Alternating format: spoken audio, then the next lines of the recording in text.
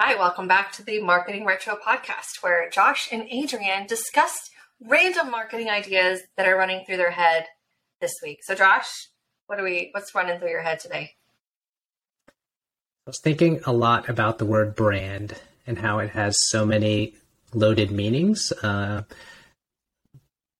definitely meanings for consumers on the end, but also for us as both business owners and people that service other businesses.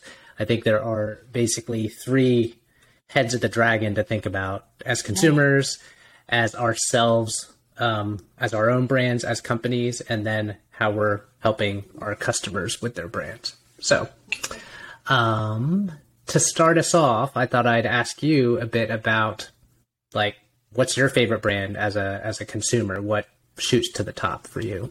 Oh gosh, as a consumer, okay, this is going to be the first thing that comes to mind because I didn't prep and think about this beforehand. But we just bought a farm. We bought 100 acres in North Texas. And so we are currently shopping tractors, farm equipment supplies. Okay. And so my favorite brand right now at this second is Kubota.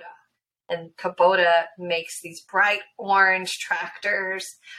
They have a really nice customer service. They're well known in the homesteading community. The price point is good.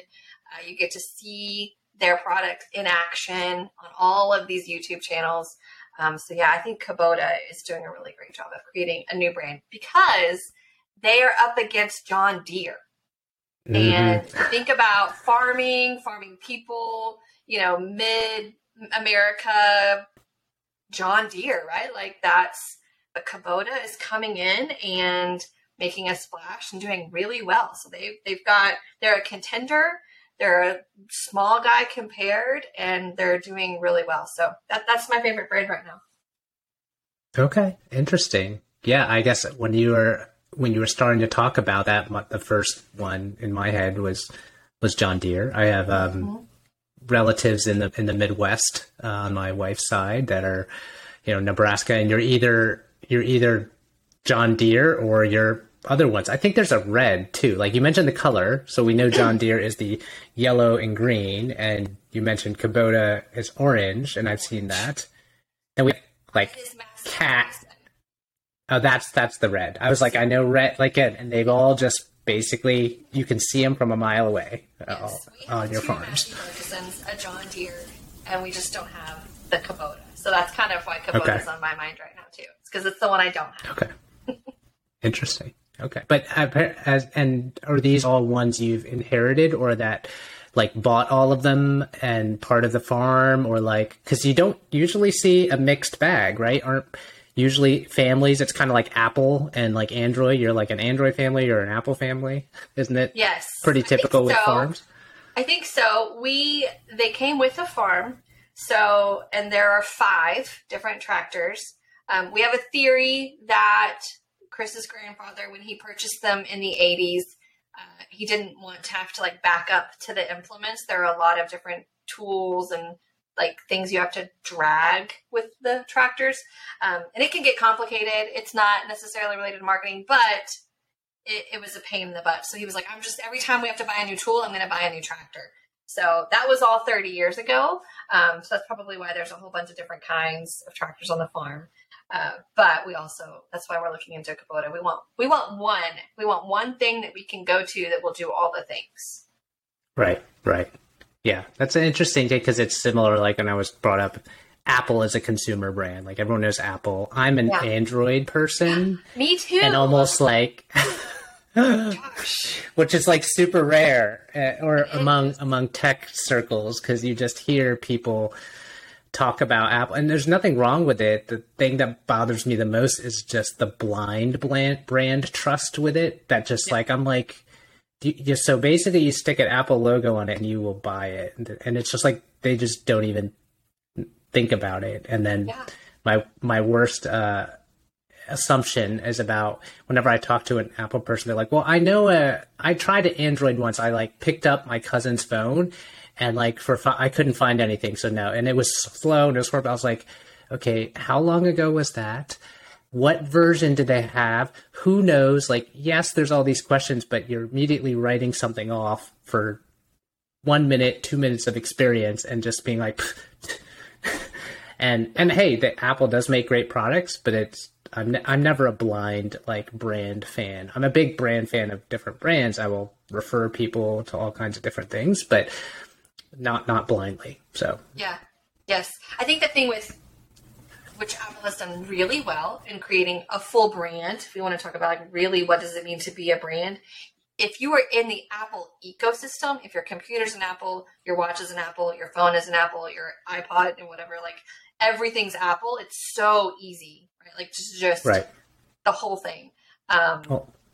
Just like your Kubota attachments, right? Exactly. Just like with if you can be in that ecosystem, but that's probably why brand is really important, because they do, if they can get you on one product, then hopefully that their point is let's get you on all of them. Let's sink you into the Apple world. Yeah. And your life is the just ecosystem. It's like you've already built the trust, right? You've already have some sort of, emotional tie to it or whatever that is. It's easy. It's easy to get frustrated or turned off by other ones. So, I mean, they've done a phenomenal job. I don't think there's really many better examples. And as a consumer, you mentioned like they had to think about it. They couldn't find anything.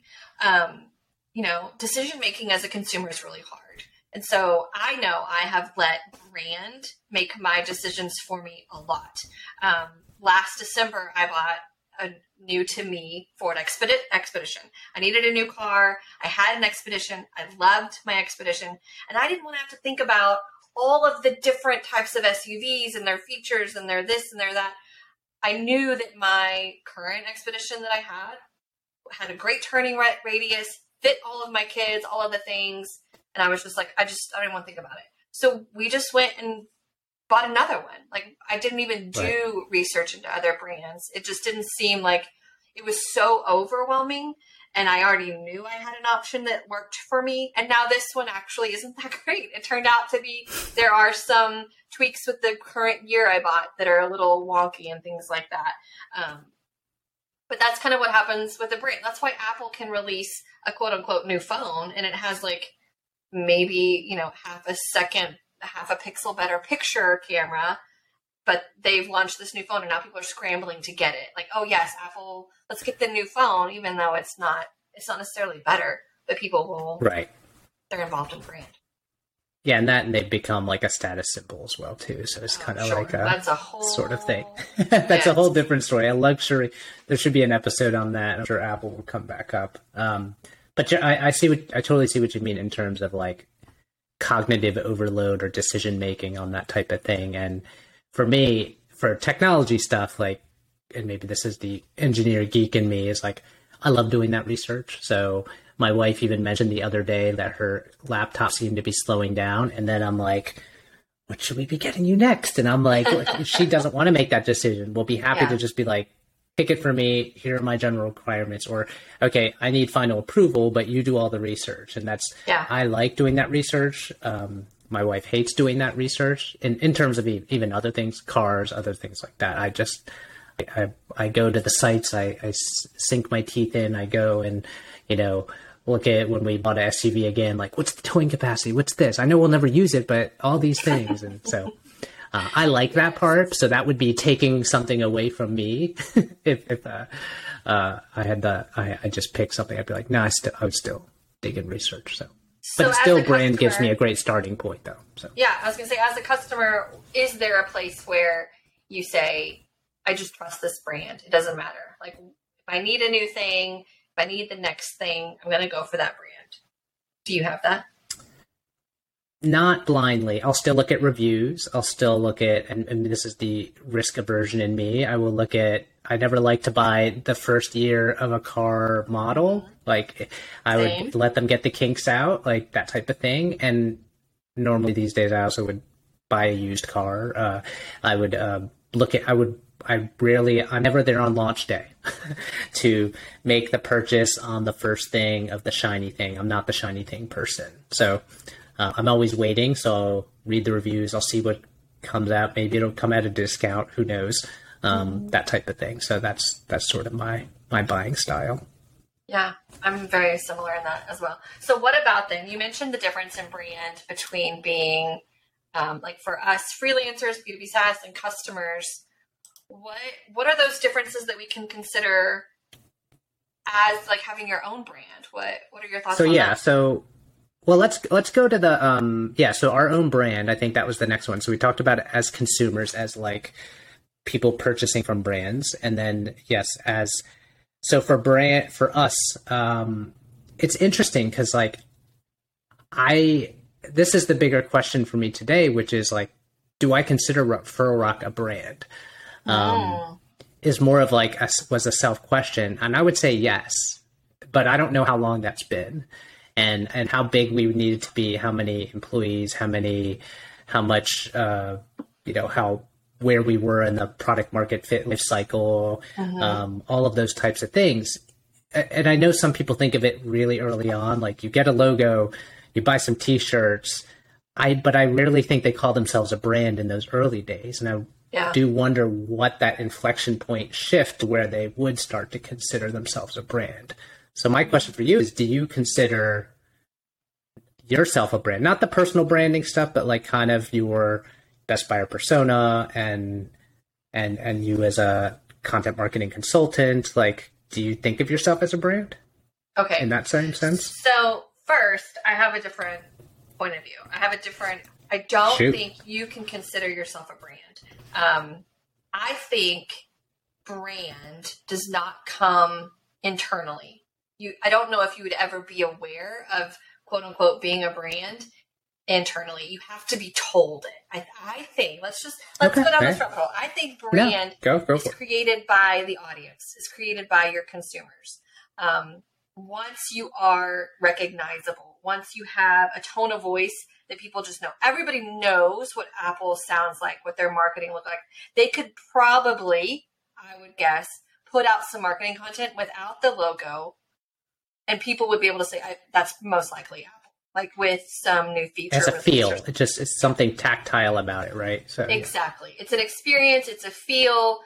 People have been living with it long enough. They have an idea of what, especially when Steve Jobs was around, it was so clearly Apple. Right? I think that brand comes from externally, the awareness of a brand. So the question is best buyer persona a brand? Say that 5 times fast. I don't know. So I get tagged a lot in persona type stuff on Twitter, on LinkedIn. I get referred if anybody's looking for persona work or interviews. There is awareness out there. I know now. But it's not everywhere, because really there are other people doing other kind of buyer personas all over the place. And they don't know how I'm different, why I'm different, what my approach to personas is. So I think best buyer personas probably carved a small space on Twitter. But anywhere else, no, I would not say that there's brand awareness there. And so how do you get there? Do I consider like Adrian, my services, my consulting a brand? I don't think so either. It's hard to get there. You have to have, in my opinion, in order to really be a brand, there's got to be a level of awareness and a level of fandom, sort of, without sense of a better word. Like just understanding who they are, what they're about, and being excited about the things that they do. So we're working on it. What do you think? So I said that I don't think brand can be measured internally. What do you think? I agree. When we're talking about like in its like effect in being a brand,